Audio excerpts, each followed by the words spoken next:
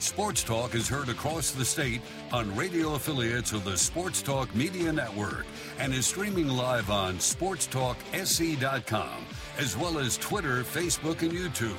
The South Carolina Education Lottery lucky number to call in is 888-898-2525. That's 888-898-2525. Now, here are Phil, Chris, and Pat with tonight's edition of Sports Talk.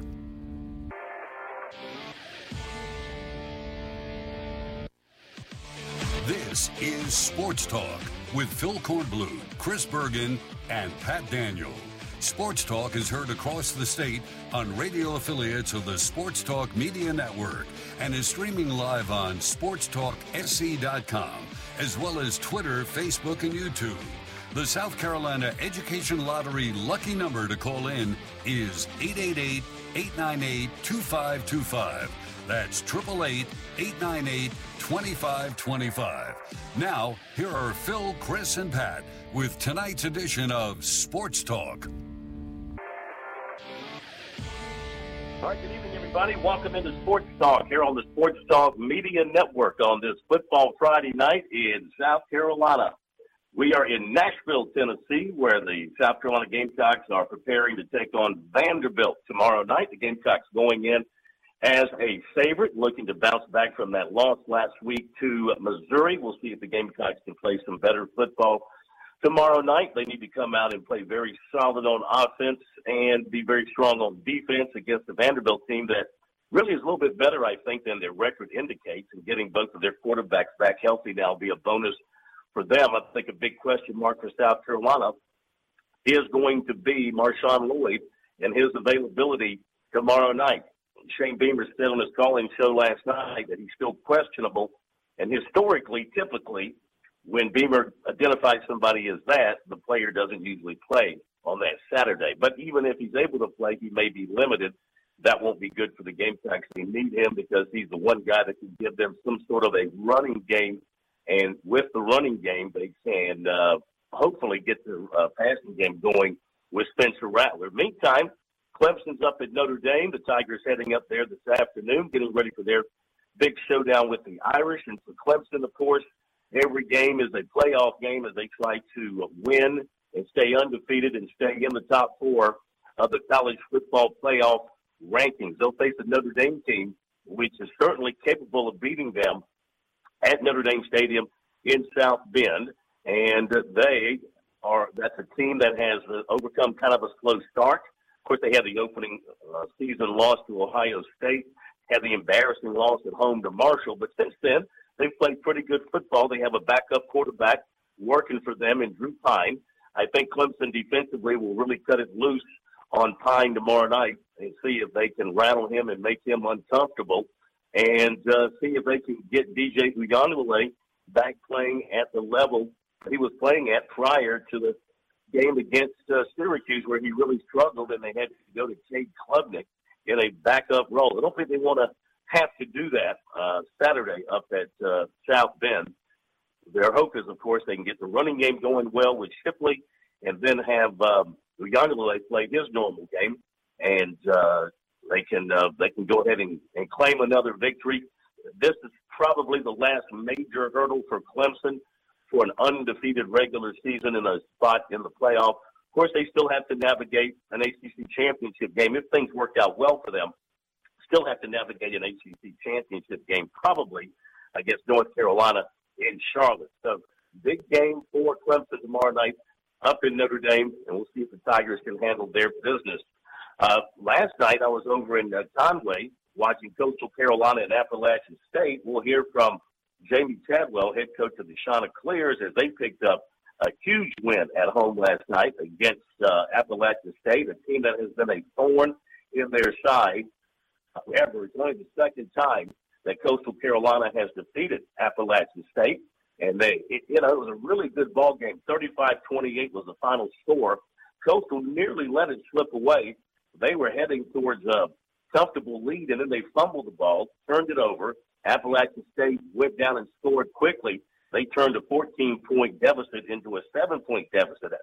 Coastal was headed towards a 21-point lead until that fumble and Appalachian State went down and scored and cut back to 7 points. So awesome. We'll hear from Jamie Chadwell, get his thoughts about that win last night and what it means for his program as they are, rolling towards a showdown for the Sun Belt Championship and a spot in the Sun Belt Championship game.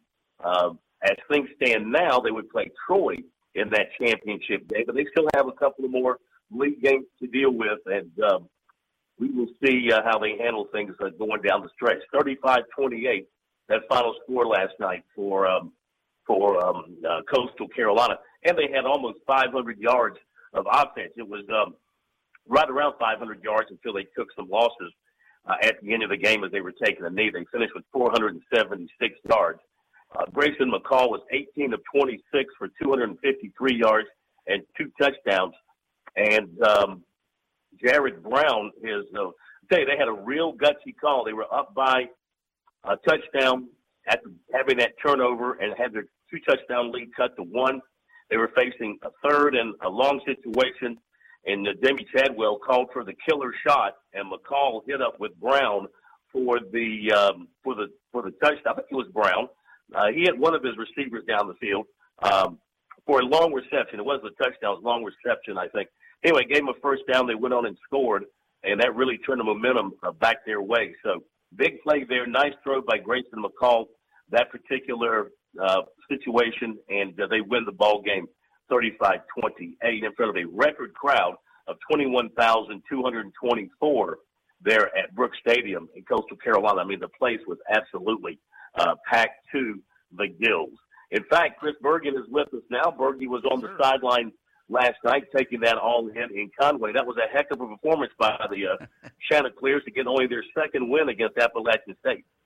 That's sort of been the team that they've had the most difficulty against since they've joined the Sun Belt. Appalachian is owned. They were 7-1 going into last night. It was Jared Brown on that 3rd and 11 play from Coastal's 24-yard line, picked up 47. They were able to run out the clock afterwards and seal that victory. But just a remarkable atmosphere last night for Coastal. I can't imagine anybody in teal, black, and bronze was upset with the way things unfolded last night. And they're clearly in the driver's seat now in the Sun Belt East.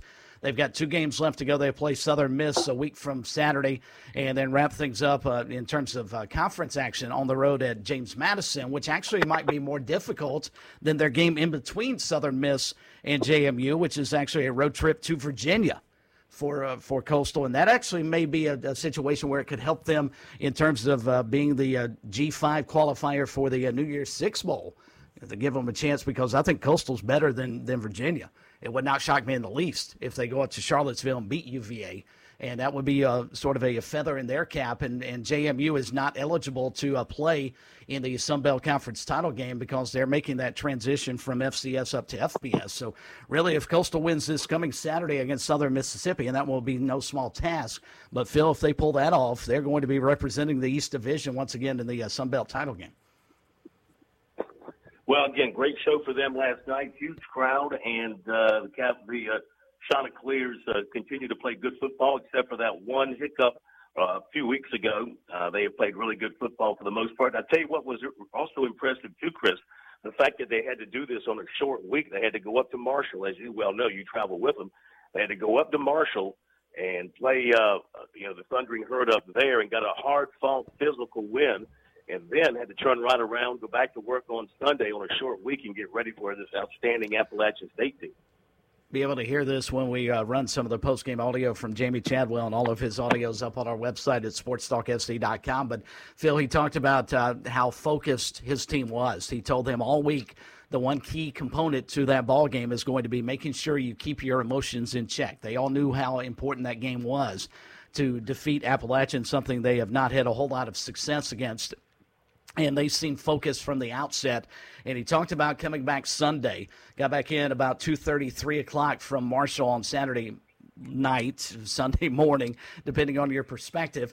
And they went right back to work that afternoon. They came back over to the football complex, and he said nobody complained about being tired. They understood how important that game was on on last night, on Thursday night. And they looked the part. The one thing that concerns you, if you're a Coastal fan, is their ability or maybe inability to put teams away after a terrific start. They've been really, really good in the first half offensively, and they kind of cooled off. Last night, they did a much better job of taking care of business in the second half. That third quarter, I'm not sure I've ever seen, Phil, in your long history of covering college athletics, can you remember one team only having 4 plays in a quarter of football and not necessarily facing maybe one of the military academies? Not that I can recall, no. That's what happened last night. Coastal sucked the air out of the game in the third quarter. They possessed it on their opening drive for 8+ minutes and then held. And I thought that was one of the early signs that Sean Clark was starting to panic as the head coach at Appalachian. They went for it on 4th and 2 up near midfield, didn't get it.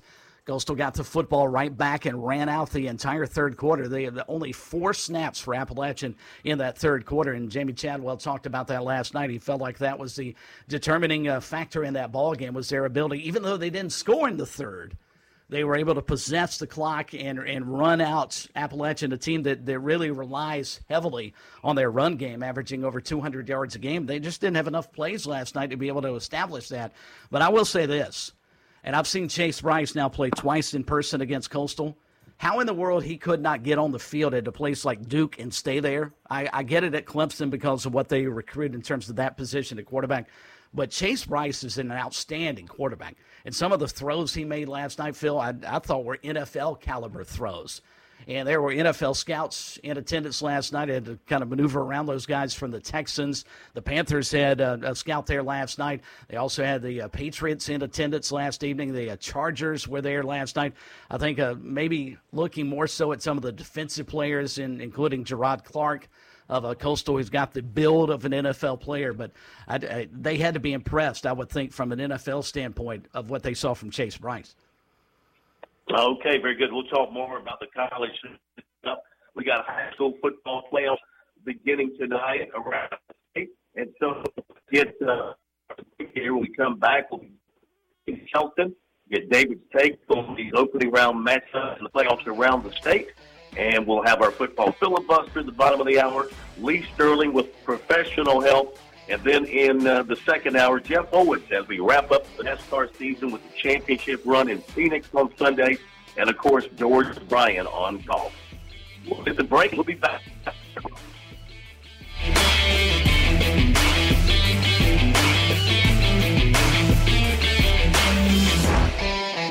I'm attorney Jim Corbett. I love sports, and I've helped people for over 30 years. Contact me at jim@jimcorbettattorney.com when the insurance company won't pay your claim or you have complicated issues. Some other business causes your business to lose money, jim@jimcorbettattorney.com. When you lose a relative and find out you got cut out of a will or don't get what was promised. When you have serious injury, like from a wreck or mishap or on the job, jim@jimcorbettattorney.com. South Carolina's taste buds have spoken, and they're asking for beef. There are more than 7,800 farms raising cattle from pasture to plate in the Palmetto State. So whether it's steaks on the grill before the big game, sirloin medallions plated for date night, or burgers with a family, make sure beef is a part of your playbook this football season. Smoked, grilled, and slow roasted. Find the best way to enjoy your beef at sccattle.org. Beef. It's what's for dinner in South Carolina. Funded by the South Carolina Beef Council, part of the Beef Checkoff program. When your day calls for some winning, why not watch your favorite football team at Dave & Buster's? We've got massive HD TVs and hundreds of the hottest new games. Sip from our chef-crafted cocktail menu with exclusive drinks such as the Strawberry Watermelon Margarita or Dangerous Waters. Cheer on the team with Cantina Nachos or wings featuring one of our 12 wing flavors. When your day calls for some winning, it's time for Dave & Buster's, where you can watch the games and play the games. Locations in Greenville, Columbia, and Myrtle Beach. Your home is where your memories live. It's where you laugh and where you love. We understand the importance of the valuables under your roof, tangible and intangible alike. So no matter what's around the corner, we'll be there, offering you and your family the support that's made Farm Bureau Insurance a trusted name for nearly 70 years. You deserve more. You deserve a promise. Learn more at scfbins.com. Call me, Alex Satterfield, at 888-749-9171 for all of your Midlands insurance needs. Think big. Life-changing. I'm talking education. Inventive. Next-level education. Wake up. For 20 years, education has received billions in funding. Where, you ask? Right here, across our state, in your own backyard. Who has done this? Well, if you've ever played the lottery, that would be you. Thank you. The South Carolina Education Lottery. When you play, we all win.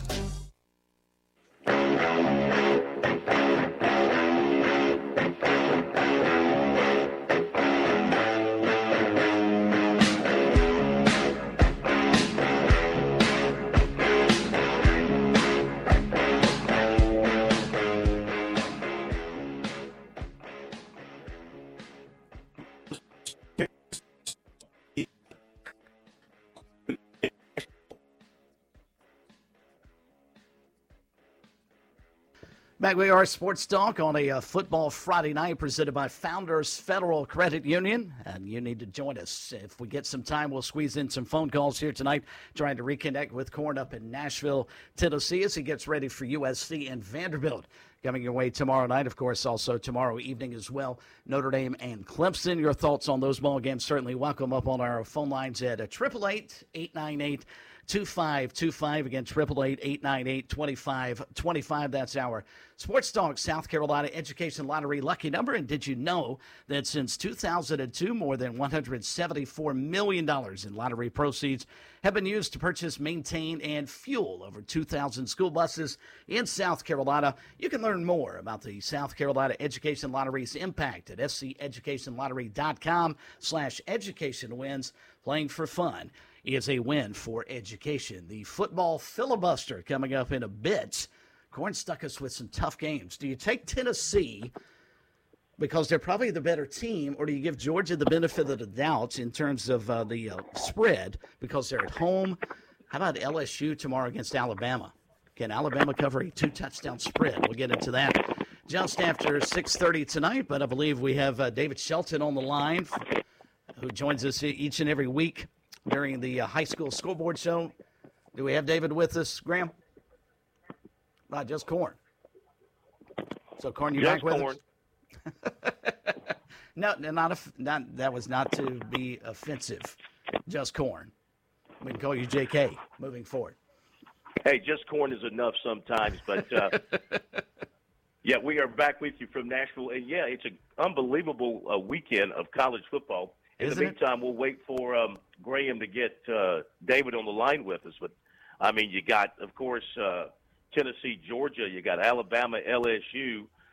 Just to kick things off, traditionally, Miami and Florida State would be an eye-popping game this weekend. They're not back to that point yet where they're catching everybody's attention, but that would ordinarily be a heck of a ball game. Let's see what else jumps out at you this weekend. Kentucky, Missouri, and that's not a big game nationally, but I think that's going to be a pretty good game based on what we saw from Missouri last week. And if Kentucky gets back to where they were before their little slide here, Florida at Texas A&M, two teams kind of playing it out this season, looking for better things in the future. Liberty at Arkansas. Now, here is Liberty. This might be a opportunity for Hugh Freeze, even though he just signed that new contract at Liberty, that 5-year deal at Liberty. He's being talked about with that Auburn job. He goes in there and beats Arkansas, Chris, so that's really going to raise his profile once again. But can he be touched again by an SEC team? That's a great question. I would think the answer is no. I thought Liberty took a major flyer on bringing him in, but had you told me that come November the 5th that Arkansas and Liberty would be facing and one team would be ranked, I wouldn't say it would have been Liberty. The Flames have had a terrific season, but what has happened to Arkansas? Phil, that's not the same team that we saw week 2 just mash up South Carolina and run all over the Gamecocks and do whatever they wanted to. That team is an enigma to me. I'm just stunned at Arkansas taking the first part of the season when we thought they could be a really, really good team and a potential rival in the SEC West for, say, Alabama. But they have certainly not lived up to the hype as the season has moved along. Oh, I agree. They look like world beaters when they played the Gamecocks. I was out in Arkansas. KJ Jefferson looked like a man among boys out there. They had a great running game against the Gamecocks. They looked really, really good, and they got off to an excellent start. It looked like they were going to have a shot at being a contender in the West. And then I think it was trying to pull up their schedule. I think it was the Alabama game. Obviously, Alabama can do that to you. Arkansas beat Cincinnati. They beat the Gamecocks. They beat Missouri State. Oh, it was Texas A&M. They lost that game to Texas A&M, and then they lost to Alabama, and then they lost to Mississippi State. And they lost that game to Texas A&M. I believe they missed a field goal at the end that would have won it. And that just sort of turned their entire season. Thought that they were going to have a chance to have a great year. But, now they're kind of rebounding. We'll see what they'll do tomorrow. They beat BYU, and then they won at Auburn and looked pretty good doing it last week. So let's see if they take care of Liberty. If Liberty really is a nationally ranked top 25 team, we'll get an idea of that tomorrow in Fayetteville. And if Liberty happens to pull off the win, I tell you what, they will be coming after Hugh Freeze in a big, big way, I would think, if you can get past everything that happened to him at the end at Ole Miss. Well, and also I think if you're a Coastal Carolina fan, you want Arkansas to just blow those guys out of the window tomorrow and just blow through them, because that takes another sort of group of 5 team away from your chance to get into a New Year's Six Bowl. After last night's win, you're probably staring up still at the Tulanes and the UCFs of the world, but Liberty's sitting there as well. So a long-time rival of the Chanticleers, so that's one team you'd like to see go away. And if Arkansas takes care of business tomorrow at home on homecoming, you feel pretty good about your chances at least getting one of those 3 teams out of the mix. Yes, absolutely. Now, as far as the ACC is concerned tomorrow, we look at what's going on around there. And, of course, the Clemson-Notre Dame game, not a league game, but has, a tie to the ACC, of course. And Notre Dame spent that 1 year playing in the ACC. Wake Forest at NC State, a couple of teams that had really high hopes, but they've taken a couple of losses. You feel bad for NC State, at least I do, because they had a really good team, and they lose their quarterback. And, they just weren't ready. They didn't have a backup ready to go. Maybe they have found their guy now. We'll see. But Wake Forest, with their 2 losses, the one to Clemson, of course, then the one last week to Louisville, that was inexplicable, them losing to Louisville the way they did, and that just, really knocked them down. So they're a pair of 6-2 teams, 2-2 in the league, just kind of playing for bowl placement. Syracuse the same way. They play at Pitt. Georgia Tech is at Virginia Tech. North Carolina at Virginia. They're the Tar Heels at 7-1 and 4-0 in the league. And Duke plays tonight at Boston College, and Phil Jurkovec is out tonight for Boston College. Their starting quarterback is out with an injury, so he's not going to play. As far as the schedule around the state, besides the games we've mentioned, and Coastal winning last night, and Furman is off tomorrow, so you got Wofford playing at Western Carolina. Terriers going for a 3rd straight win. Presbyterian will be home to take on Dayton. In South Carolina State, home to take on Delaware State. That game's going to be on one of the ESPN channels, and Mike Morgan is doing the game in Orangeburg. Awesome. Yeah, I'm not sure which one it's on, maybe the U, but it's on one of the ESPN channels. Charleston Southern hosting Robert Morris, and Newberry will be at Wingate. Newberry, boy, that's a tough loss for them to Limestone last week, but a great win for Limestone. Limestone has had a great year with Coach Furry back in charge. They have won 6 games, and they play Barton at home tomorrow, and then Emory and Henry. They might end up with an 8-win season. Don't think anybody saw that coming. The Citadel hosting UT Chattanooga. I think it's homecoming for the Bulldogs. Erskine, homecoming for them. They're hosting Emory and Henry. North Greenville plays at Shorter, and then Benedict, trying to complete that perfect 10-0 regular season, will be playing their neighbors across the street. They'll be playing at Allen. That game, I think, will be played at Westwood High School in Columbia. Okay, we'll hit the break, and we'll be back.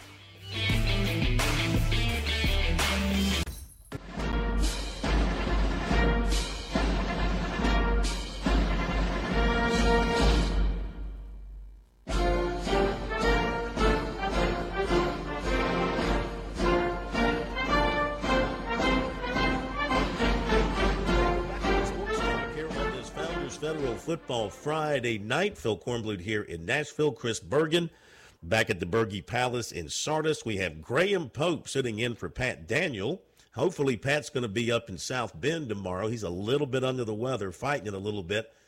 If he feels okay, he'll be up there in South Bend tomorrow. I'll be here at Vanderbilt watching South Carolina in Vandy. But right now, it is time to welcome back into Sports Talk for their weekly visit two of the great political minds and football thinkers of the modern era in South Carolina. Welcome in former Governor Jim Hodges and current Attorney General Alan Wilson. Gentlemen, it's great to have you. Governor, how are you, sir? I'm well, Phil. I'm up at the Little Biltmore in Asheville this weekend, so looking forward to watching some football. Nice. Sounds good. Good time to get away during election season. Governor Wilson, Attorney General Wilson, I want you to know that I voted earlier in the week, and, of course, your name came up on the ballots. I noticed that you were unopposed, so I wrote in my name just so you wouldn't be declared a unanimous winner. So there'll be at least one vote against you. You know, I was talking to my wife earlier tonight, and I think she voted for you too, Phil. So you might get at least 2 votes in this race. How about that? Impressive. Can't be too hard. I mean, how hard is it to be an attorney general? Is it a real hard job? Oh, it's a piece of cake. Everyone loves you. It's great. You should do it sometime. Yeah, right. Okay. I do have a quick question, though, for Governor Hodges, sort of off the football standpoint of things. Governor, when you were running, what was the weekend before election, the elections, whether it be, the midterms and that type of thing? What was that weekend like for you? It was an incredibly busy one. There was you traveled around the state to lots of different, did a lot of church visits on Sunday and Monday. Mm-hmm. Ironically, Tuesday was not too bad because you voted and everything was pretty much baked. So you were checking on how things were. But the weekend before was pretty stressful and pretty busy. It's kind of like Phil, picking these games. I'm sorry. Well, that's what I was going to say. It's kind of like picking these games when you talk about it being stressful. We were pretty baked. We were pretty baked last week when we picked, I think. So. No Go ahead, Chris. You had something? Well, I was going to say, and if I'm not mistaken, Phil, you may have actually seen him. I think Governor McMaster was at the Coastal Appalachian State game last night. I did not see him. I know a more powerful figure than the governor was there, and that was Kerry Tharp. No question. I did see him.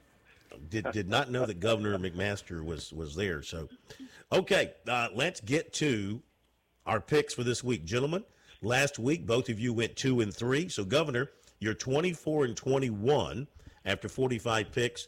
And, General, you are 21-24.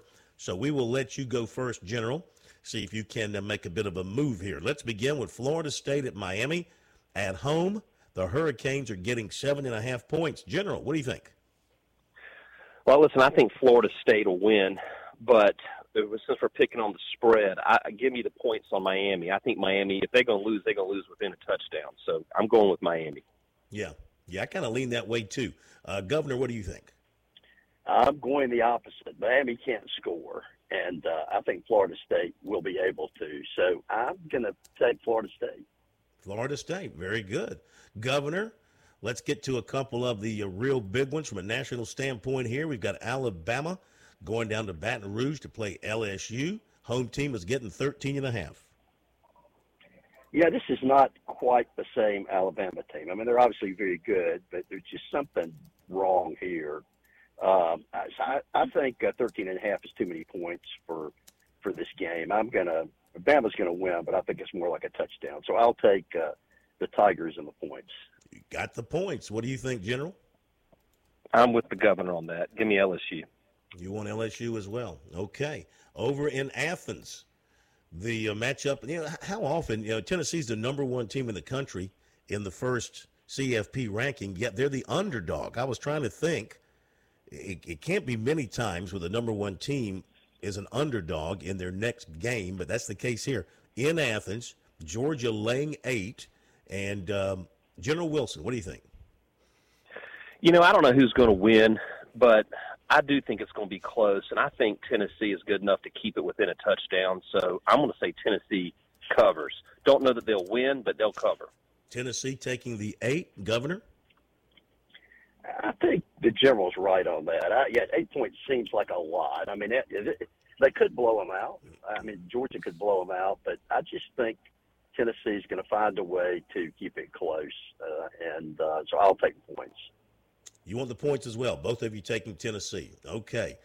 Let's go to the game here in Nashville. Could be wet. Supposed to rain here in Middle Tennessee tomorrow. That system that's moving through the middle of the country is going to get into Tennessee, and we may have some rain during the day.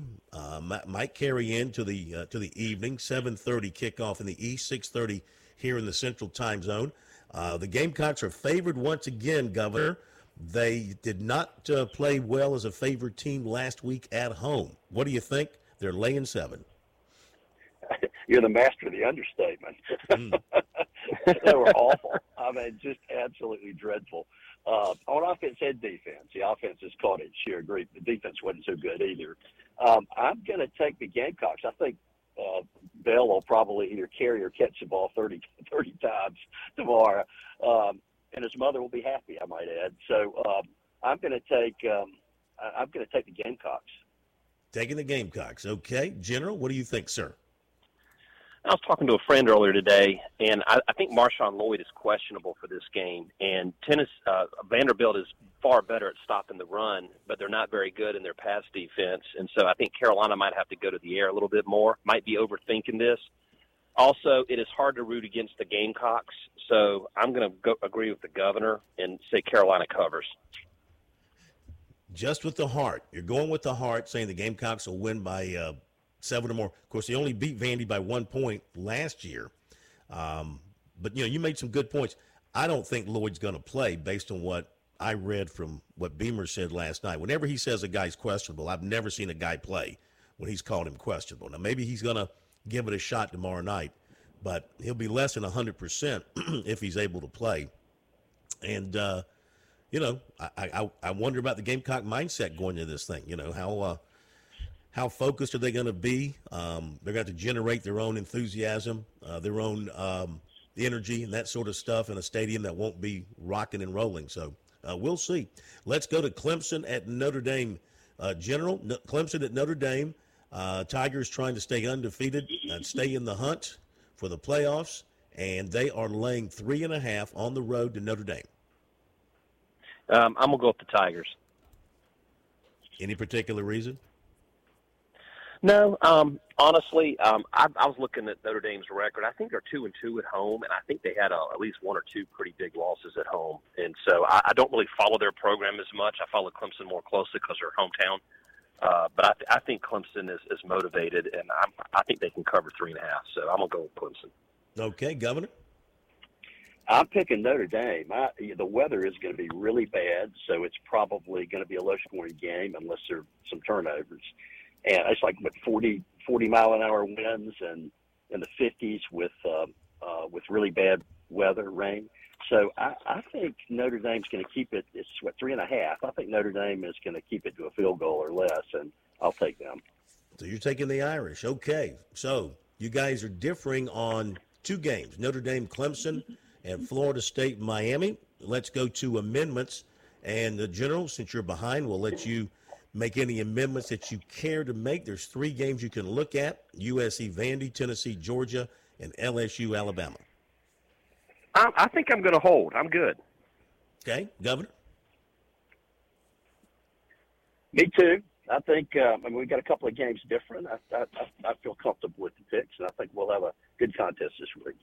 Okay. Well, I'm going to break some news right now. I am going to be the first to declare Attorney General Wilson the winner of his race against a bag of rocks. They matched him up against a bag of rocks, and you, sir, I declare you the winner. So I declare that Alan Wilson will retain his, is it called a seat? No, it's called an office, Attorney General's office. He will retain that. I've been hearing about this.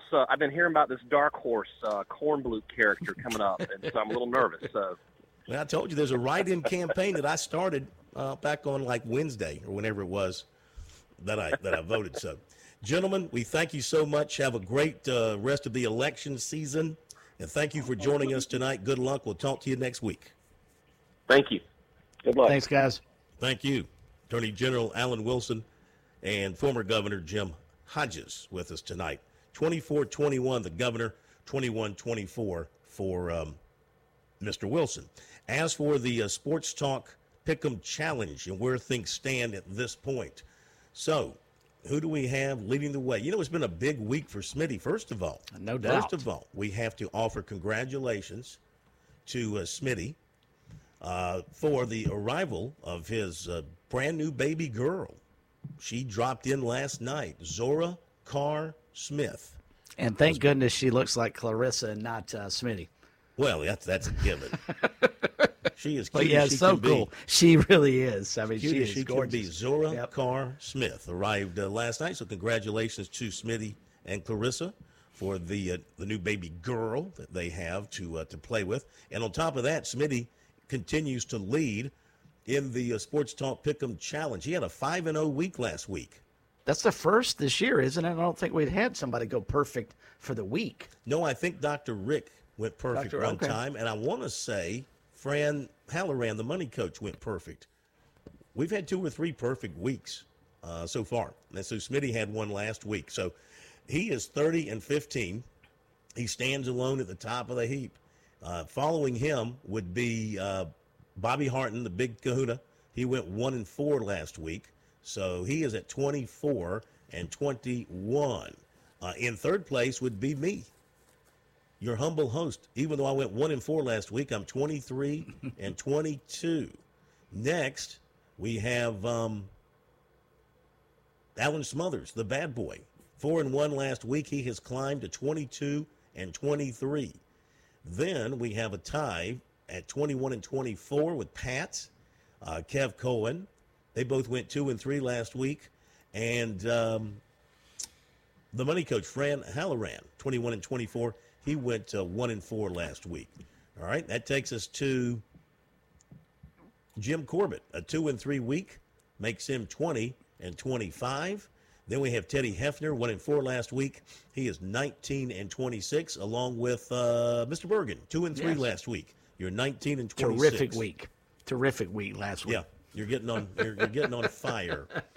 Then turn in the corner. Then we have, let's see, we have at 18-27 is Dr. Rick. He's really fallen on hard times. 1-4 last week. He's 18-27. And once again, residing deep in the basement, Pete Yanitator, 3-2 last week, a winning week, improves him to 16-29. Okay, so shows you where he's been. As for this week, I am going to go Clemson. Give me Clemson, lay the points. Give me Vandy in the points. Taking Really? Tennessee. Yeah, I'm taking Tennessee. Give me Tennessee with the points. Give me LSU and the 13.5. And give me Miami at home at 7.5. Okay. You're taking the Tigers. You're taking the Gamecocks. You know, it's interesting, though, Phil. Governor Hodges brought up a really interesting point. I pulled up the weather forecast for tomorrow, and it's going to be miserable out there, at least at kickoff.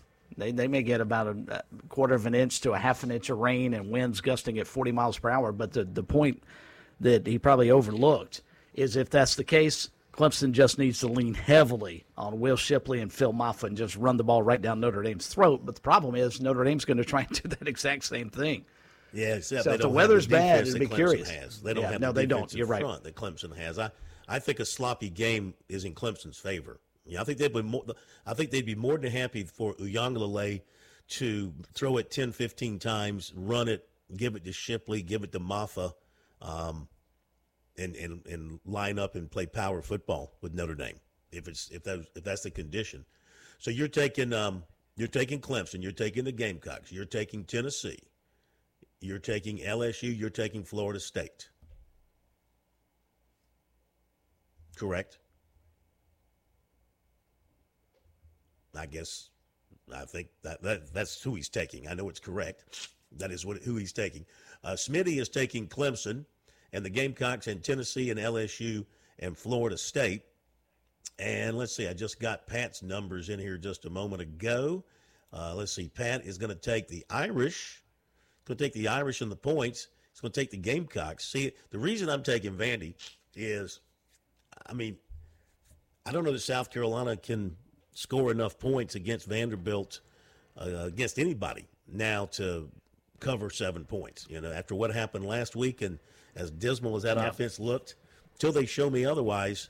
And I think Vanderbilt's going to give offensively. I think Vanderbilt might give South Carolina a little bit of some trouble with their 2-quarterback system. They can run out there.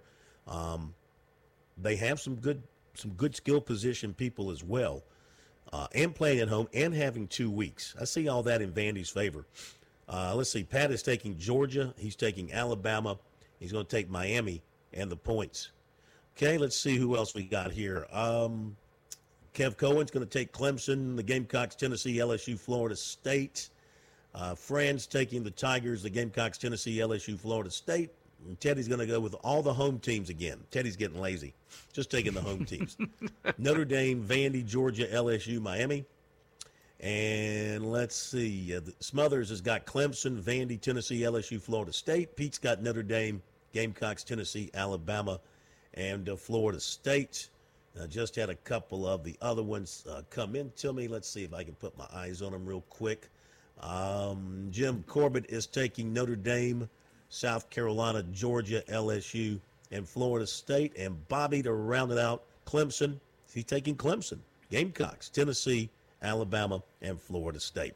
Let's hit the break, Steak Man. And while we hit the break, we'll dial up Lee Sterling, get our Sterling picks for the night, see what he's got, our professional help coming up. He had a great week last week, and he's got some big news to share regarding the NFL and a special that he's got related to NFL picks.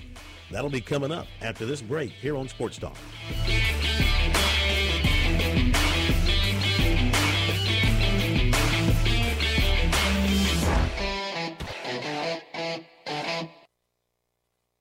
When your day calls for some winning, why not watch your favorite football team at Dave & Buster's? We've got massive HD TVs and hundreds of the hottest new games. Sip from our chef-crafted cocktail menu with exclusive drinks such as the Strawberry Watermelon Margarita or Dangerous Waters. Cheer on the team with Cantina Nachos or wings featuring one of our 12 wing flavors. When your day calls for some winning, it's time for Dave & Buster's, where you can watch the games and play the games. Locations in Greenville, Columbia, and Myrtle Beach.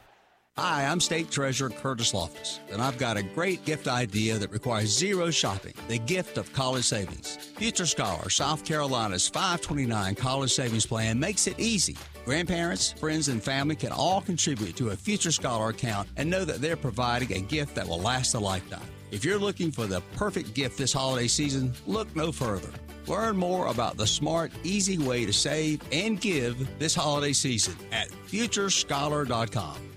We're with Major Billy Downer of DNR Major. It's always a good time for folks to remember to get those licenses renewed. Doesn't matter what time of the year, it's always a season in, whether it's fishing or hunting. Make sure you check your licenses, make sure they're up to date. If you need a hunting or fishing license, you may go to www.dnr.sc.gov to purchase your license online or to any local licensed vendor in your local area. And don't forget to join us for SC Wild from DNR with Major Billy Downer on Sports Talk on the Sports Talk Media Network. You were always more than my mom. You were my role model, my best friend, and biggest supporter. You filled my days with unconditional love. And you also prepared for the day when you couldn't be here. Because of the woman you were back then, I'm able to be the woman I am now. Your planning made this moment possible. Set your family up for life.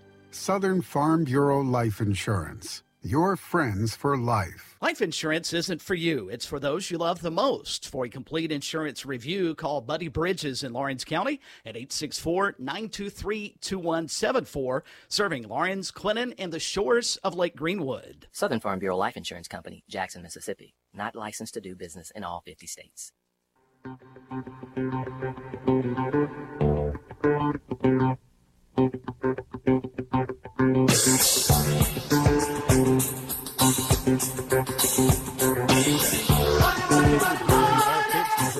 the governor and the attorney general on their picks for this week. Now it's time to get some professional help as we welcome into Sports Talk once again from ParamountSports.com. He is, of course, the one and only Lee Sterling. A 1-2 week for us last week, but more importantly, Lee, you hit on your big NFL game of the year last weekend. Yep, came through for us, and I don't know if this ever has happened in the last decade. Our college game of the year is this weekend.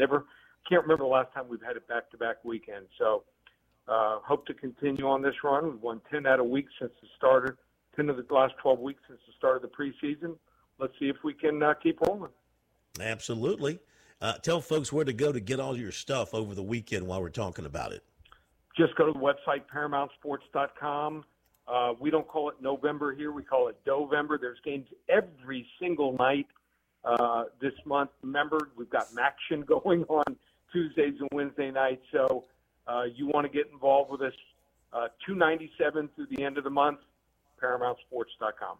Okay, 54-18 on your 40 to 50 unit plays the last 12-plus seasons. So that's pretty doggone good. Let's go to your games for this week. We begin with the big one over in Athens. Now, when's the last time the number one team in the college football playoff ranking was an underdog the next week? Has that ever happened before? I went back 10 years and I couldn't find it. Here's what's crazy. It really doesn't matter where you are from 1 to 6, 1 to 7. As long as you win out, you're going to be in the national championship semifinals. So I think everyone's going to be tuned into this game because they want to see Tennessee's offense, which against their top three opponents, LSU, Alabama, and Kentucky, they averaged 45 points against last year's number one defense, and this year Georgia's number 4th rated defense. So I think Georgia's been game planning for this game for probably 2-3 weeks here. I think they've got the players, scheme, and coaches here that can not stop but maybe slow down this Tennessee offense. This isn't a 5 or a 7 game series. It's just one game here. And Tennessee's defense concerns me here. Ranked number 82nd in the country. If Georgia's offense plays anywhere near what they did opening week against Oregon, I think that they're going to run away with this game. I still think it'll be tight for a while, but I think the Tennessee defense cracks Georgia by 2 touchdowns, 48-34. And something to note also, 81% of the bets are coming in on Tennessee, but 62% of the amount wagered is coming in on Georgia. So fewer people are picking Georgia, but they're putting more money on Georgia. That's it. Maybe the Sharps. How about that? Okay, let's go to South Carolina, Notre Dame. Gamecocks favored by 7. I wouldn't be shocked if Spencer Rattler doesn't start off well or throws an interception the first 2 series. If he doesn't start, if they don't bench him. So Vanderbilt, they've got quarterbacks problems also. They started A.J. Swan in their last game. They ended up bringing on Mike Wright. So, I think that both teams might go with a hot hand here, but I'm impressed with the Vanderbilt defense. They held Missouri to 308 total yards here. I think this line's too big here. I think South Carolina wins the game 24-21, but Vanderbilt covers. Oh, okay. Well, the Gamecocks will be happy just to get a win. Clemson at Notre Dame. Tigers are favored by 3. Yeah. So Notre Dame, their method of playing football here, especially on offense, the last 6 games, smash mouth ball. Strong running attack. They rotate in 3 different running backs using quarterback Drew Pine, who used to be the backup. He's now the starter, but he can only throw the ball underneath the NFL tight end future guy Michael Mayer. I like Clemson. I think they win this game easily, 30-17. Tigers to roll. Okay, your game of the week is Alabama LSU. They can get that at ParamountSports.com. As always, we appreciate it, Lee. We'll talk to you next week.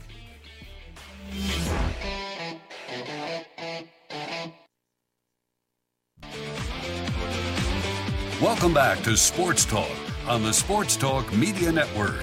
You can reach the guys with the South Carolina Education Lottery lucky number, 888-898-2525. That's 888-898-2525. Now back to Phil, Chris, and Pat with the second hour of Sports Talk on the Sports Talk Media Network. Sports Talk here on this Founders Federal Football Friday night. Chris Bergen over in the Sardi area, the Bergie Palace in Sardis. My brain is pretty much washed out from being in Conway last night and in Nashville tonight. And I am impressed with your travel. Well, I do have to ask you, though, we've got to get you a better travel agent, though, to go from Columbia to Conway, back to Columbia, and then up to Charlotte to fly out to Nashville. We've got to find you a better travel agent than the Corn Airways. Well, I'm sorry, the private plane was booked for this weekend, so I had to fly commercial. But I too have a little touch of what's going around. Billy Baker, High School Sports Report, normally covers games on Friday night and checks in with us. He just notified me he's got the flu.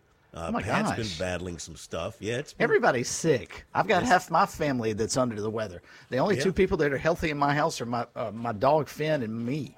Yeah. Hey, don't talk about it too much because you'll be next. And I've gotten every shot in the world, so I'm hoping that at least that's the problem.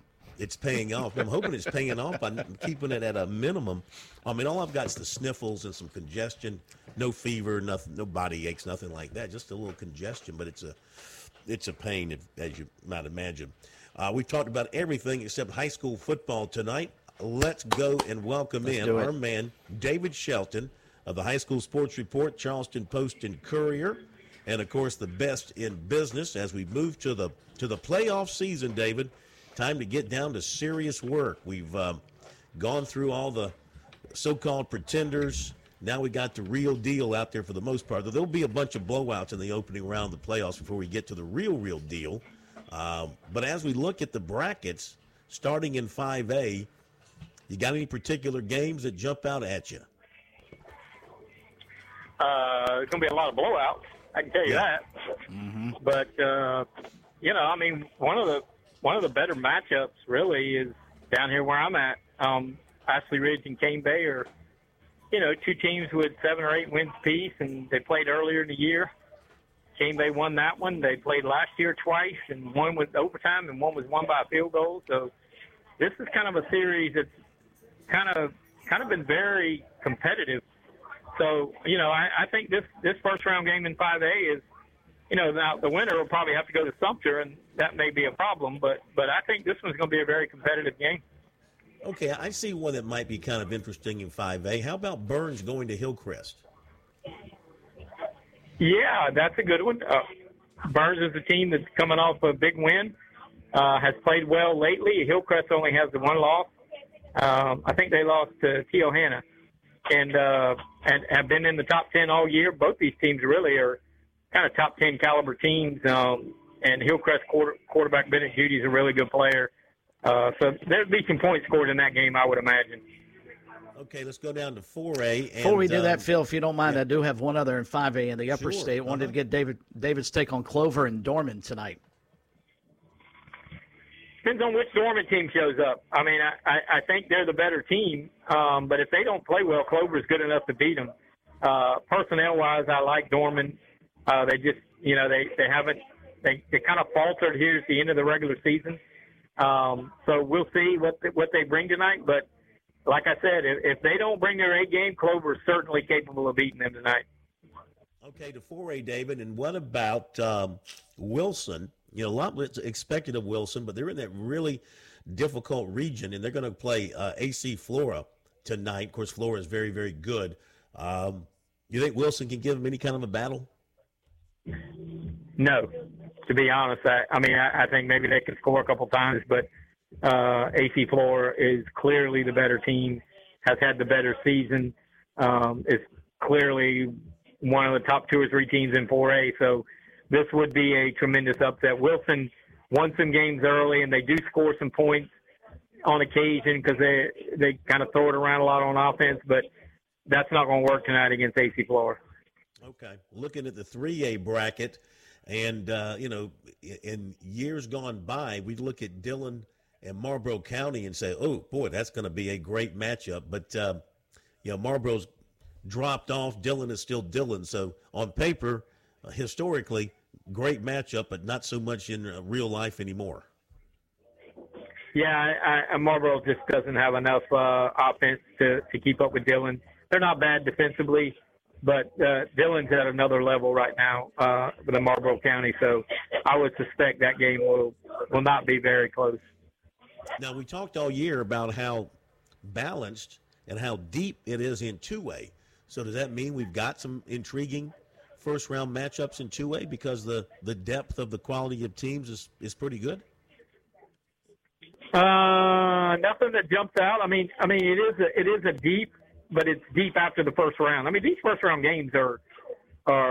I mean, there ain't going to be very many upsets. Now, a 3 could beat a 2.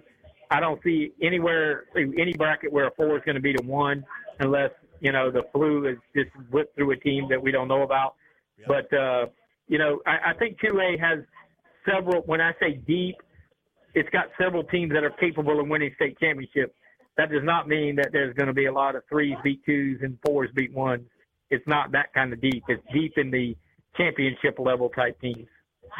All right, and let's take a look at the 1A. Now, you're right. Basically, for most of these teams, it's a glorified home game, right? It gives them a chance for another gate.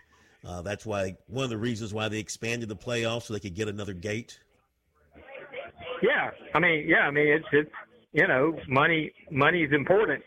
So you can have a game and get 1,000, 2,000 people there paying $7-8. That's a pretty good night. I mean, the high school league get their cut, but that's still a pretty good night. But it's not going to make for great entertaining football.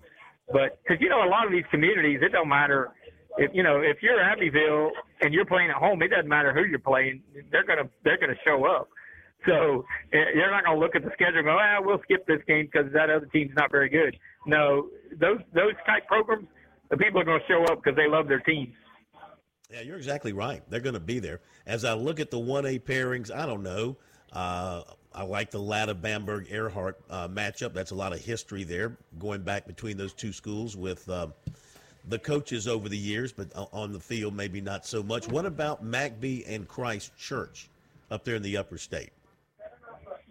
Well, Christ Church is really, really good. McBee's got a competitive team. Again, I just don't think they're going to be able to score enough points. They're not going to shut down Christ Church. And that game has the potential to get away from McBee, but they just got to find a way to score touchdowns because Christ Church they're going to find a way to score several touchdowns. Okay, David. Well, we'll see what happens. Look forward to having you with us tonight on the high school scoreboard. We'll see if there are any upsets. Like you said, don't plan on it, right? Don't look for anything eye-popping tonight. That'll start maybe next week. I mean, I hope there's a couple of them and we can have something to talk about, but I don't expect any. Don't worry, I'll create something to talk about. I'm sure you will. Thank you. Talk to you. Thanks, David. All right, David Shelton of the High School Sports Report, the Post-and-Courier, the Prep Red Zone, and, of course, most importantly, Sports Talk and the High School Scoreboard. Don't forget the High School Scoreboard tonight will come your way at 10:05, and we'll have the High School Scoreboard every way, the rest of the way through the high school playoffs up until the Friday night of the championship weekend in December, and I believe that is going to be on December the 2nd. Friday, December the 2nd will be the last high school scoreboard show. Hey, before we switch gears and go to racing, I do want to play some of the Jamie Chadwell. So, Stateman, if you'll, yes, sir, if you'll pull up the audio from Jamie Chadwell last night. Chris, I'll let you lead into that because you were in the room with the coach and the media as they were discussing that scintillating victory over Appalachian State last night.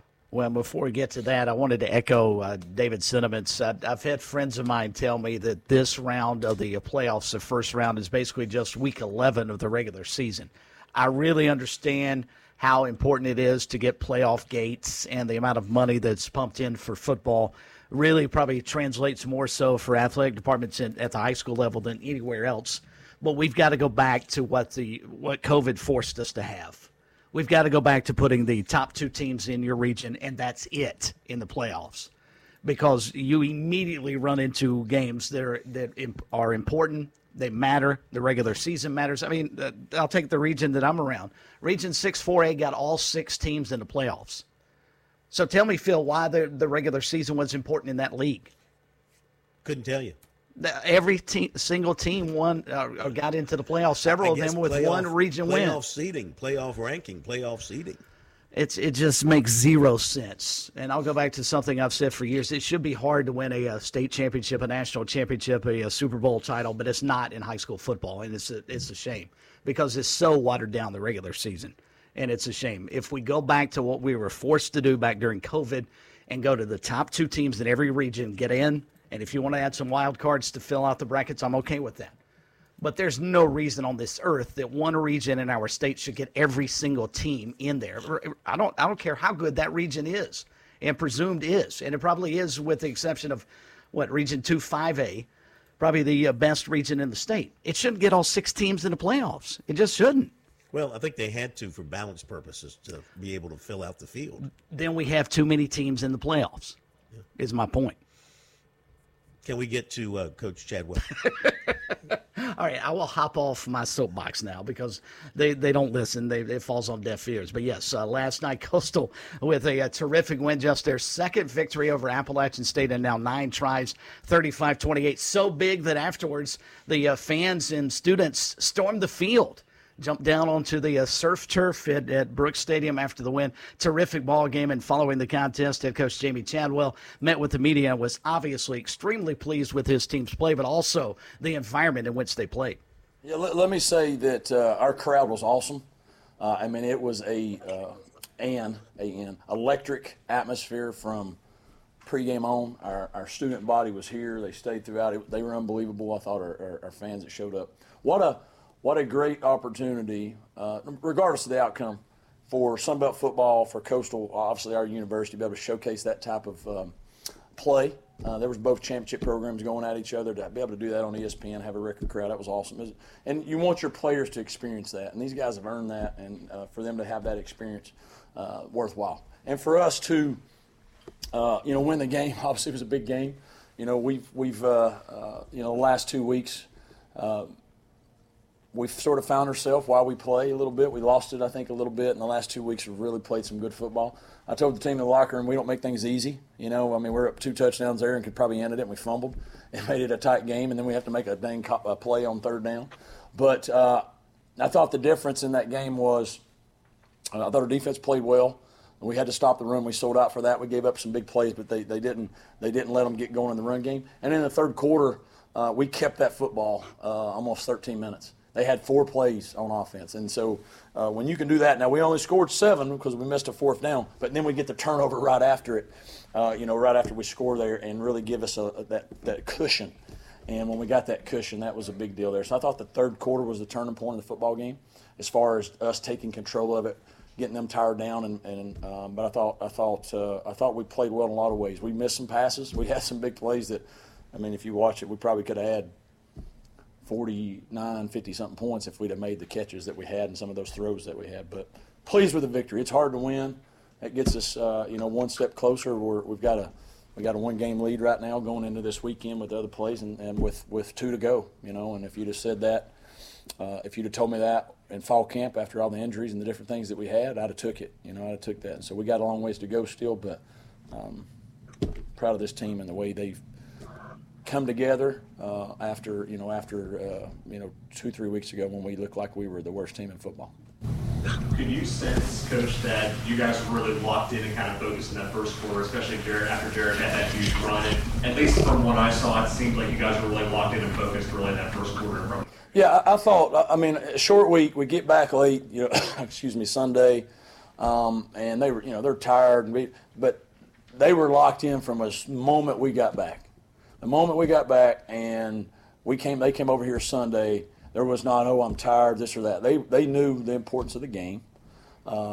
We also know we thought we let one slip away last year. A couple calls went against us that hurt us, and we didn't play the way we thought we were better last year than them.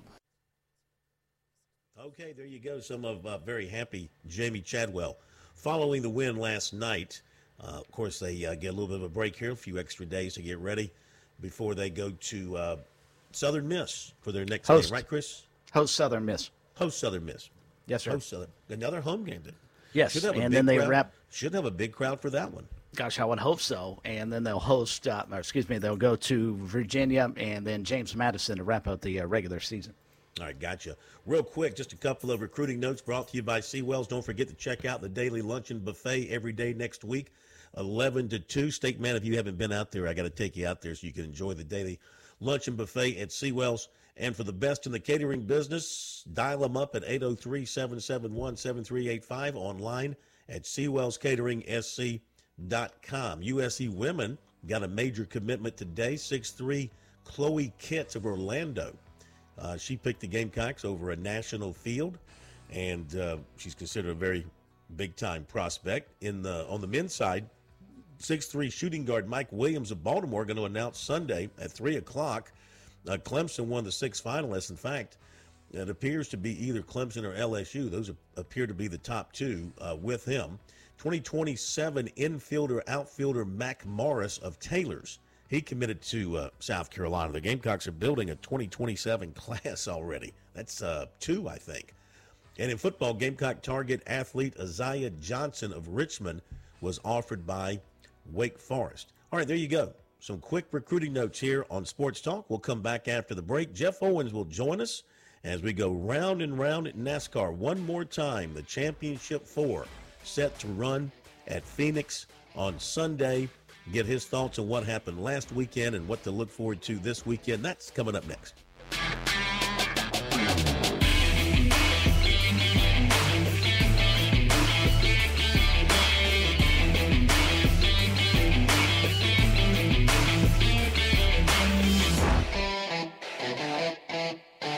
Touchstone Energy Cooperative members save more on electricity, and members save more on insurance, groceries, healthcare, restaurants, travel, concerts, and sporting events through Co-op Connections. Touchstone Energy is an alliance of the member-owned electric cooperatives, and as a member, the power is yours. Experience the power of co-op membership with Touchstone Energy and find out how much you can save on electricity and a whole lot more at touchstoneenergy.com. Life. It has its ups and downs. Sometimes it's little things like hitting every red light or dropping your cell phone. Maybe it's the bills, rent, or pressure at work.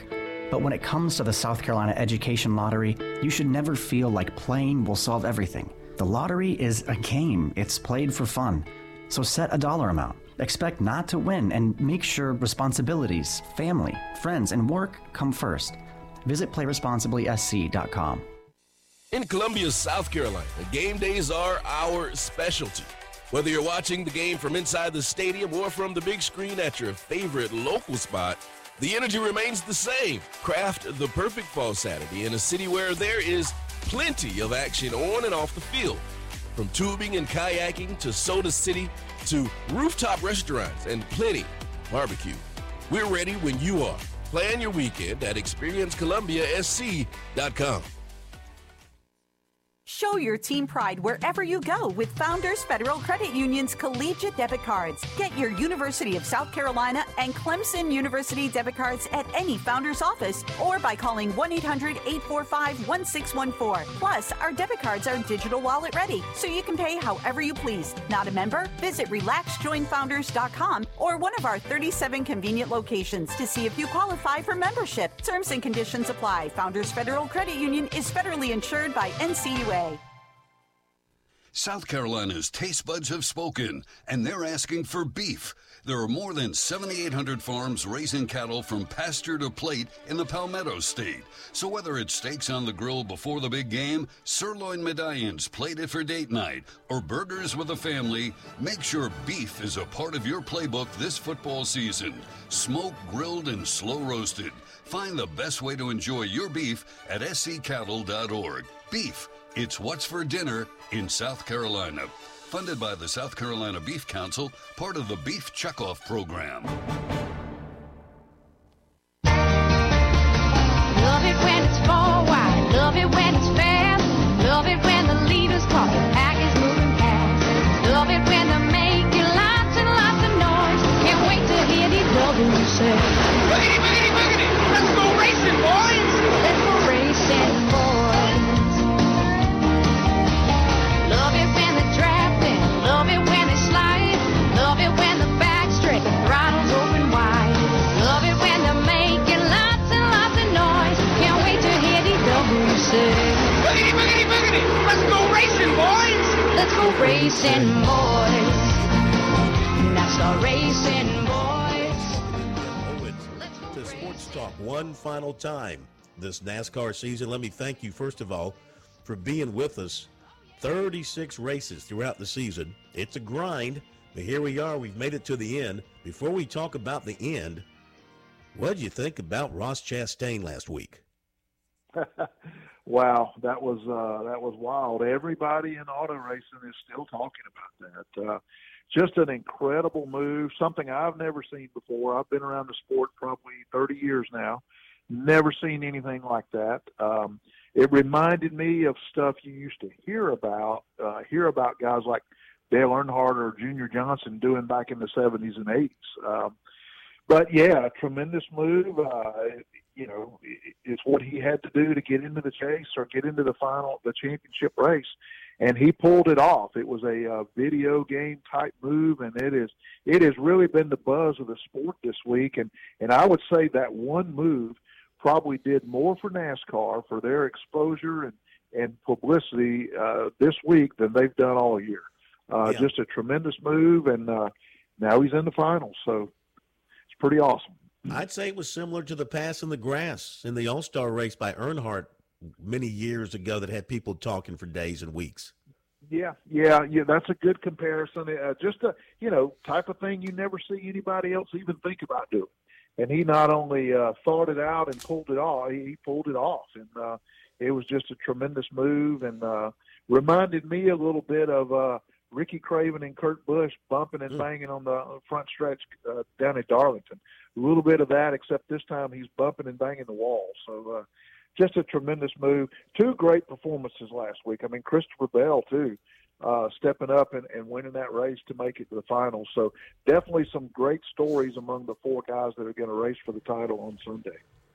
And, Jeff, before we get into the guys who will be running for the championship over the weekend, wanted to get your take on the news from Petty GMS today that Jimmy Johnson is going to enter ownership with them in terms of some agreement, and is also planning to compete in a limited Cup Series schedule next year. Clearly, having Jimmy Johnson back in the sport is a good thing, but overall, how big a deal is this? Oh, I think it's great. I think it's great, Chris. You think about it, there's three drivers in the history of the sport who have won 7 championships, and 2 of them are partnering up to own their own race team. I think that's just outstanding, and you got several eras ago with Richard Petty, and then you got the guy who most recently dominated the sport. I think that's great for the Petty team. I think it's great for Jimmy Johnson. It'll be great for the sport to see him back in a car at Daytona. I think he's going to run about 8 or 10 races.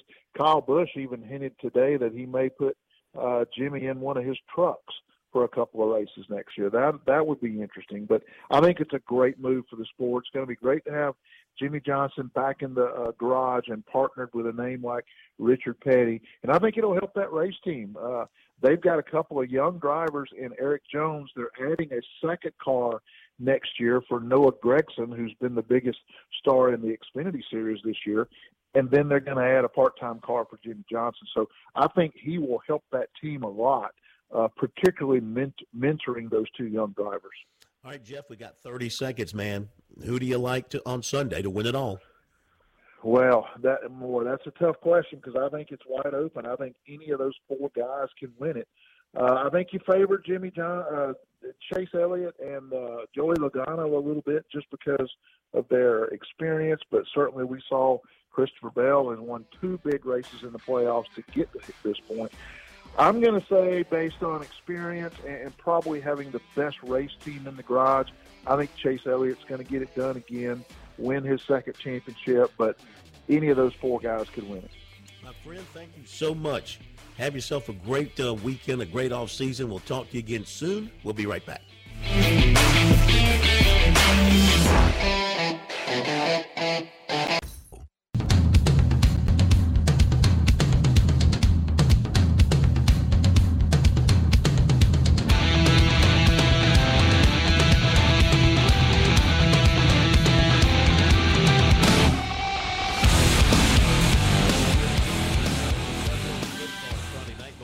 School football scoreboard coming your way at 10:05 tonight. We look forward to bringing you all the scores from the first Friday night Other playoff action in the high school league and SCISA. David Shelton will be along to join us as well. Right now, however, we turn our attention to the great world of golf. And for that, we welcome in once again our good friends. First of all, George Bryan III. George, welcome in, sir. How are you? Oh, couldn't be better. Couldn't be better. What a beautiful day. I hope you're good. Hanging in there. Got a little bit up the of the cold thing going. How do golfers? I'm watching the PGA guys today. They're playing, I think, somewhere in Mexico or something like that. I think I caught that, and they all look so healthy. They all look like nothing, ever bothers them. How do they do that? Well, I'll tell you what. You could not have teed up Tsunami Robbie any better. I'm going to defer to our fitness expert, Tsunami Robbie. Welcome to the tee. How you doing? Glad to be with you guys again tonight. What a wonderful day, just as you said, George and Phil. I hope you feel better soon. And you're right. Watching these guys on the PGA Tour, a friend of mine, this goes back a couple of years, who we fished together a good bit, and he gave me a call. He said, I went. It might have been Hilton Head. He went to the tournament at Harbor Town, and when he got back, he said, there wasn't anything but a bunch of flat bellies out there. I mean, what's going on? I thought golfers were different, but he had that old school thought in mind. Now they're fit, they're strong, they're mobile, agile, and hostile, and they can take the ball deep and they can get it in the hole. So, fitness is a big part of it. Nutrition is a big part of it. And then these guys have a team. They've got their own physical therapist there, or they go to the trailer and get worked on there. They've got a mental coach. They've got a nutrition coach. They've got massage people. They've got the whole team around them now. So they cover all the bases. But fitness and nutrition is a huge part of it. Well, the Tsunami Bar technology is something that the golf world is gradually finding out about. Football world, they already know. It was invented, the Tsunami Bar was invented in the Clemson weight room back in 2011 and 12. And now the football teams aren't real quick to get out and start bragging about what they're doing in any part of their game to prepare. But Tsunami Robbie, talk a little bit about, you've seen Wesley train over at the Tsunami Bar Training Center. Talk a little bit about the technology and how it might help the golfers out there. Yeah, the golfers, they're all looking, precision. It's a precision game. And but part of that precision, it has to be long, too, for the way these courses are built today. 7,000 yards when I first got started was probably, the outlier. You didn't see it that much, but now 7,000 plus yards is no big deal. And everybody's expected to hit, on the competitive level, they're expected to take an 8-iron 190 yards. If they got the right elevation and maybe a little wind assist or hard and fast conditions, but still, that's going a long way. When I got started, 145, 150-yard 8-iron was great. But it's not like that anymore. Now, I know there's club technology and ball technology that goes along with that, but that fitness technology, and we've got some with the Tsunami Bar, that flexible bar technology, from a weightlifting bar that you can add plates on just like you do a standard 45-pound Olympic bar. You can load it up with 600 pounds, or you can go to the easier, milder side of the flexible bar technology and still get a fantastic benefit that really fits a lot of the other sports like golf, possibly soccer, tennis, baseball, where you can continue to get strength and power by adding that speed element. And that's where the flexible bar technology really shines.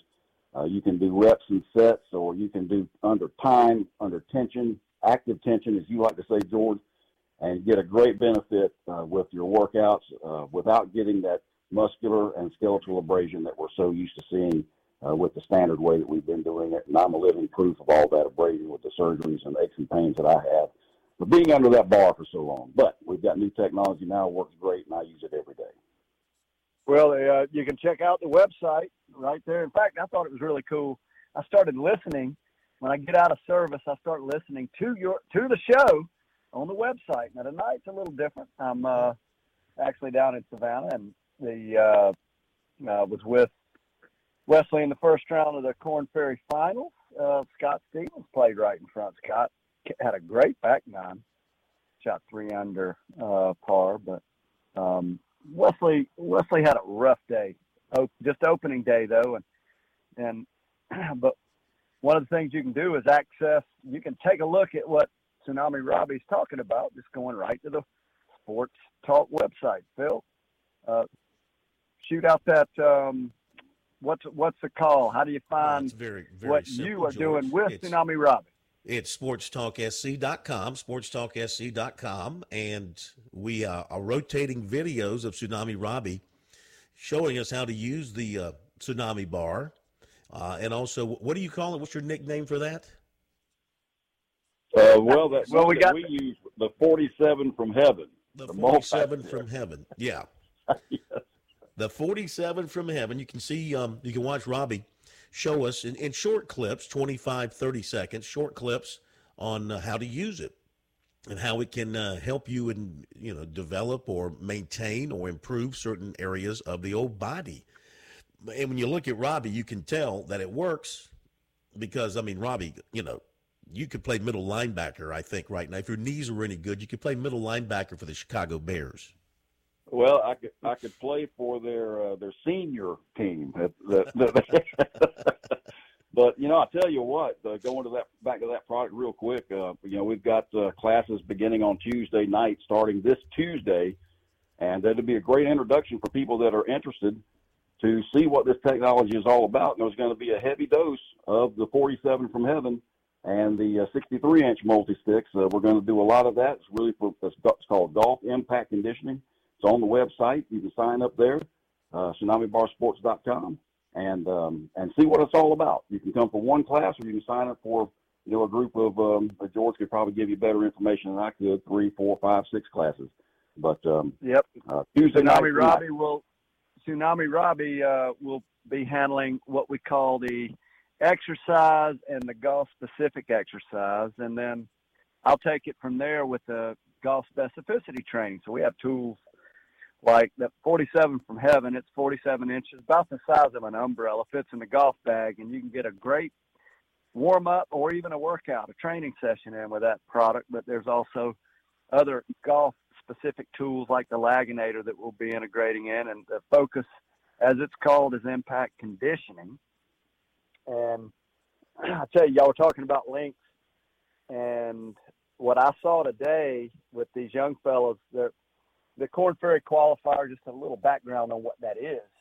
The PGA Tour, in order to get the PGA Tour, at this point, you have to go through what we call the AAA, the minor leagues of golf, which is the Korn Ferry. So the college kids are coming out. They go through 2 stages to get to the finals. And once you get to the finals, almost everybody here will earn some status. And they'll take 25. First 25 will get exempt status. The next 25 will get some conditional. But these are the youngest players out. These are 18, 19, 20, 21, 22. A lot of the foreign players, they do not go to college. So you do see the 18, 19-year-olds. And let me just tell you, they absolutely hammer the golf ball, watching balls 220 into the wind, and the kid's hitting, 6 irons, 7 irons. I don't get that. It is beautiful to watch. Hard to wrap my head around it, but this just first round, it's an odd Friday start, and we'll talk more about it next week. They play 2 different golf courses.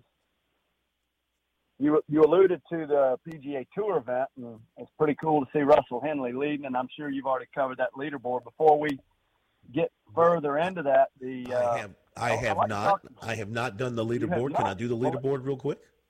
Let me jump in and at least recognize some juniors. Andrew Gregory wins fall challenge, and let me see. Let me go over to the girls. We have Olivia Roberts. She wins on the girls' side. Congratulations to these 2 junior players, and that's the Williams Strength Garage Gym Pro Shop Junior Golf Report. So now we can talk about the pros. Russell Henley's on top, and I'll let you take it from there, Phil. Yeah, do we consider, I mean, Russell used to live on Daniel Island. He went to Georgia, but we considered him a state player because he was living on Daniel Island. But does he still live there, or has he moved back into the state of Georgia? He moved back to Georgia, and I happen to know him, and he lives in Columbus. But we can claim him. I mean, these guys live all over, and his wife's an artist, and they spend a lot of time in South Carolina, Charleston, so Russell's like family, and absolutely we can claim him. Okay, well, he's at 16 under, a pair of 63s. They're playing, by the way, the Worldwide Technology Championship at Mayacaba, which is in Riviera Maya, Mexico. If it's got Riviera by the name, I've never been there. So it sounds like a nice place, George. It sounds nice. Sam Ryder is at 13 under. Will Gordon's at 13 under. Patton Kazir is at 12 under. And then as far as some of the others that we follow, Matt Kuchar is at 9 under. Colin Morikawa is at 8. Scheffler is at 6. I was actually watching the Golf Channel, and they had an interview with Scheffler's college coach at Texas. And he told the story about he was talking to some of his players one day a few years ago, and he was running out of players, I guess. Maybe he was running out of great players, and he was talking to his guys, and he goes, guys, who's the next great player we can go recruit? Who's the next one around Dallas or whatever, around Texas? And they said, well, there's this 12, 13-year-old guy named Scotty Scheffler you might want to go check out. Turned out pretty good. Wow. Carson Young, 5 under, 67. Lucas Glover's at 4 under, pair of 69s. And Ben Martin, 77, 67. 10-stroke swing there. And he's at +2. Is there a cut in this event? Yes, the cut is -4. Yeah, Ben did not make the cut, unfortunately. Lucas made it right on the number. And Carson Young is ageless wonder. Carson Young is one better than the cut. I mean, one better than Lucas. Yes. How old is Lucas now? He's got to be pushing Lucas, what? 43, 44? He is 42. I don't know if he's quite there. He is 42. Graduated from Clemson in 2005. Hey, while we're looking at that leaderboard, I noticed Harry Higgs. He is playing in that category that I'm not sure if he got a sponsor's exemption, but he is definitely not an exempt player. And I noticed he's playing pretty good and in the mix. And if you make the cut on the PGA Tour, you are definitely in contention. Russell's out there, got a pretty good lead on Sam Ryder, 3 shots on Will Gordon. Will Gordon is somebody to take a look at. This is a big boy and hits it a long way, and he's a fine young fella from Vanderbilt. So I think he ended up being the player of the year on the Korn Ferry last year. And he is he's fun to watch. So it'd be fun watching him on TV. Brian Harman, I noticed he's at 10 under. Great golf course also for Brian. And I do appreciate you keeping up with these South Carolina players. And unfortunately, let's see, who was I looking at? As we were following, I noticed he did not, I'm having a brain cramp right here. Happens all the time. Yeah, it happens frequently.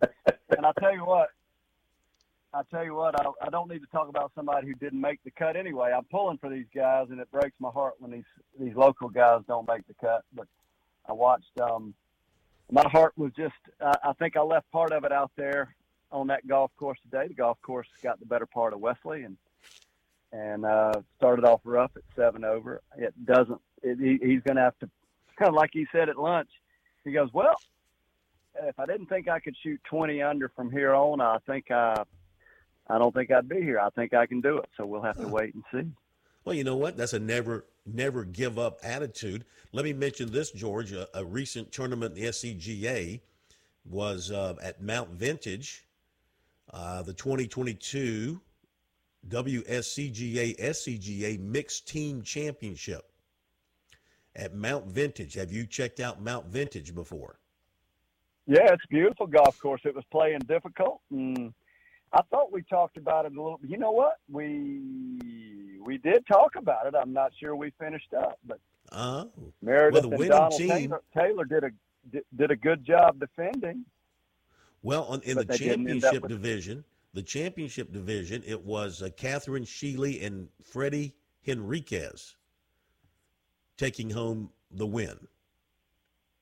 And like Blythewood. I said, congratulations. It's very difficult to defend in golf. And the brother and sister team of DT, Donald Taylor and Meredith Taylor, they did a good job. They came one shot short of defending their championship.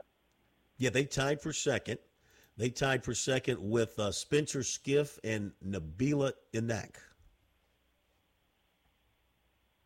While you got that pulled up, go ahead and recognize the senior division, since you're talking to one. Two, Tsunami Robbie and myself both are in the senior category. Phil, you are too? Well, I mean, you're only a senior if you think like a senior or act like a senior. But anyway, if you want to be identified as a senior, we do have the results from the senior division. And so the winner was Rich Houghton and Jeannie Atkinson. Does that ring a bell? And Rich, Tsunami Robbie, Rich trains right there at the Tsunami Bar Training Center also. Look out. I did not know that. Absolutely. He's in great shape. He's one of those seniors that's a flat belly, takes great care of himself. He's got a great golf game, obviously. We do have a lot of locals in the Columbia area that come to the Tsunami Center, train with KT over there, and KT is outstanding at keeping those guys in shape and giving them the physical tools necessary to do what they want to do with their golf games, and they're all very skilled golfers. And I didn't know Rich was over there. That's outstanding. We need a records board or a champions board over there so we can put some pictures up. Hey, George. I think Rich would appreciate that. I think he would appreciate that. And speaking of over there, there's some exciting things. The Learning Center, the facility, the fitness center will be expanded, and more on that later. But Phil's going to join us over for, I have not known Phil to do it before, but we're going to be training on the air. Now, Phil, have you ever stood in front of your board, taking the headset and then trained so you got a lot going on at the same time? I mean, we get the heart rate monitor going. You can use the Tsunami Bar technology and do your radio show all at once. It's hard enough just to do the radio show and keep your thoughts together versus having, three. Though at times when you do this radio show, you got 3 or 4 things going on at one time, like we've had tonight. It's hard to keep your thoughts together, but we'll give it a shot, George. Whatever you want, we will try and do. Well, it's Phil, I know your voice, and great job. You are a warrior. I know you don't feel well. I sure hope you heal up, and until next time, I'm going to go ahead and sign off for Tsunami Robbie. You all, and this is George. You all tee it high, but shoot them low. It's a beautiful weekend. Let's go. Fly. Thank you, George. Thank you as always. Also want to mention, as we say goodbye to George and Robbie, on the collegiate scene, South Carolina's Gene Ziegler Tuesday won the Daniel Island Intercollegiate in the team's fall finale. He shot +2 to win by 3 shots. The Gamecocks as a team finished tied for 4th behind Mississippi State, Florida Gulf Coast, and Campbell. At +28, they finished 13 shots off the lead. And Clemson, in a tournament that wrapped up the end of October out in Hawaii, the Tigers finished second to Oklahoma in the kind of Poly Classic Collegiate. And they finished at -29, ordinarily a good score, but Oklahoma shot -41. But the Tigers, that's tearing it up. But they did have the individual champion, and that was Andrew Swanson. He shot 64, 68, 63, 18 under par. So he won the medalist honors there. in Hawaii. So the fall golf season on the college scene starting to wrap up now. So appreciate George and Robbie being with us tonight, Chris. And you also hit on 2 South Carolinians. Andrew Swanson's the Bluffton kid, and Gene Ziegler from over here in Florence, Darlington area. So good to see those kids performing well from our state. And again, it's a credit to South Carolina junior golf and how dominating that whole scenario is. But if I'm picking a sport, Phil, and I'm a multi-talented athlete, I don't think golf's a bad route to go. I'm not sure that Clemson football is going to go to Hawaii anytime soon. No, I mean, look, if you're good, in golf, you're going to be in fine areas and you're going to eat the finest food and but it's a lonely sport too. I mean, no doubt. For example, look at Wesley Bryan. Here's a guy that's a PGA Tour winner. You know how rare that is? Not only is he a PGA Tour winner, but the year that he won, he was one of the hottest names in golf for a while. He contended at a lot of places early in the year, and then he won at Harbor Town.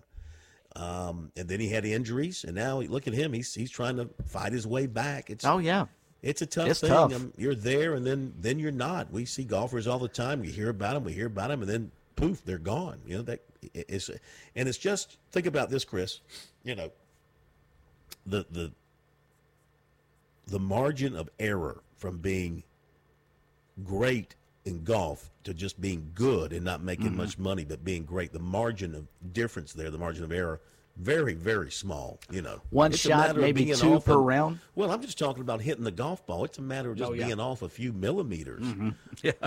If you're just off that little bit and you can't fix it for who knows how long, you'll fall off the planet in the golf world. So, okay. Want to thank Steakman Graham Pope for sitting in for Pat Did Daniel an awesome job tonight. Fantastic, holding things together. And reminder, we'll have the high school scoreboard tonight, 10:05. No high school game for you tonight, huh, Chris? No, sir. I will not be on the high school scoreboard tonight. Socastee did not make the 5A playoffs. And judging by the fact that they're maybe late first quarter and Somerville already leads Somerville already leads Conway. I'll get it right in a second. 21-0. Kind of glad that Socastee didn't have to deal with those guys, or perhaps Fort Dorchester. I'm afraid we're going to see a lot of those kind of games I would tonight. Agree. A lot of one-sided scores tonight. But we'll be here 10:05 till midnight, and we will have reporters from around the state, and we'll have David Shelton to break it down. We might even be able to grab a happy coach or two. But this is the drive to the championship weekend now, much like NASCAR. We've got the drive to the championship weekend beginning in South Carolina tonight with the high school playoffs, and, of course, heading to championship weekend, that first weekend in December, and we're looking forward to it. Be sure to follow us tomorrow. I am here in Nashville to cover South Carolina Vanderbilt, 7:30 Eastern Time, 6:30 local time. We cross our fingers and hope that Pat Daniel is feeling well enough to be on the scene in South Bend for Clemson and Notre Dame tomorrow night. Otherwise, we'll arrange something else. So hope he's feeling better. We're both kind of fighting a little bit of the cold that's going around. I hope you don't get it, Chris and Steakman. I hope you guys stay healthy. I appreciate that. Yeah, I'm trying to take some vitamins as soon as I'm done. Now, I think what you have to do to stay healthy, you got to go lock yourself in a closet.